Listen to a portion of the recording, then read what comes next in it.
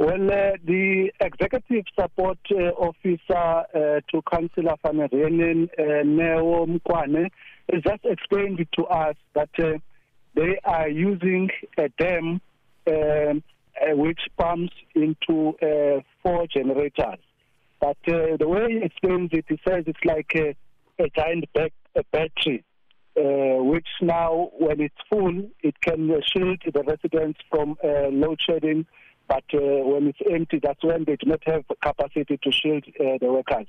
But that's basically how he explains it. This power storage pump, Extend Plus, does exactly that. But to augment that, also there are plans to use the independent power producers. That's now in future. But for now, they are using this power storage pump you're referring to. All right, so there's water and it flows down. It's a hydroelectric scheme, and they use that during high stage load shedding and help the people in Cape Town.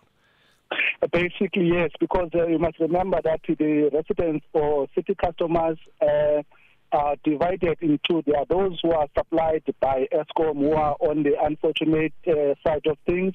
But those who rely on city in various areas, including the CBD, the north and south suburbs, including the Cape Flats areas such as Gugulethu, Nyanga, Khayelitsha, at various stages, they are being shielded by this giant battery we referred to earlier on.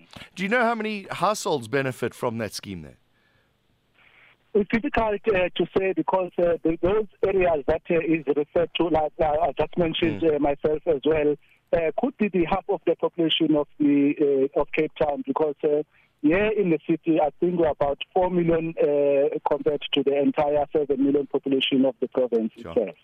Okay, and I believe you've had a conversation with clothing union SACTU. What impact does having electricity have on the clothing industry in the Western Cape? Well, I've spoken to the Industrial Policy Officer, Etienne Flock, from SACTU.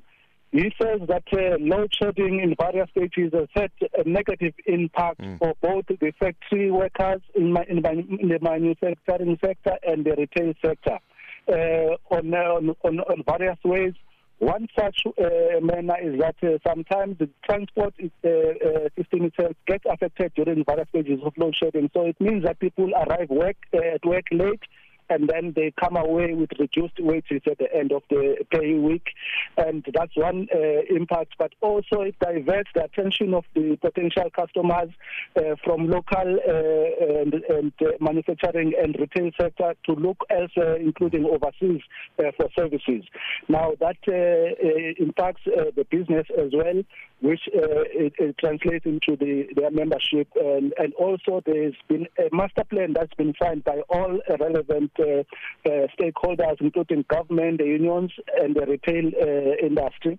The master plan, which seeks to come our way with a plan so as to double the number of employment in the manufacturing and retail industry, but also to grow the industry in general. With these load shedding stages, it means that people either move their businesses overseas or they procure services overseas. And that also now impacts on the greater vision of the master plan, which is to at least increase production by 40 to 60% by 2030. But with various blackouts, that vision cannot be realized as envisioned. SABC reporter Mlamli Maneli, thank you very much.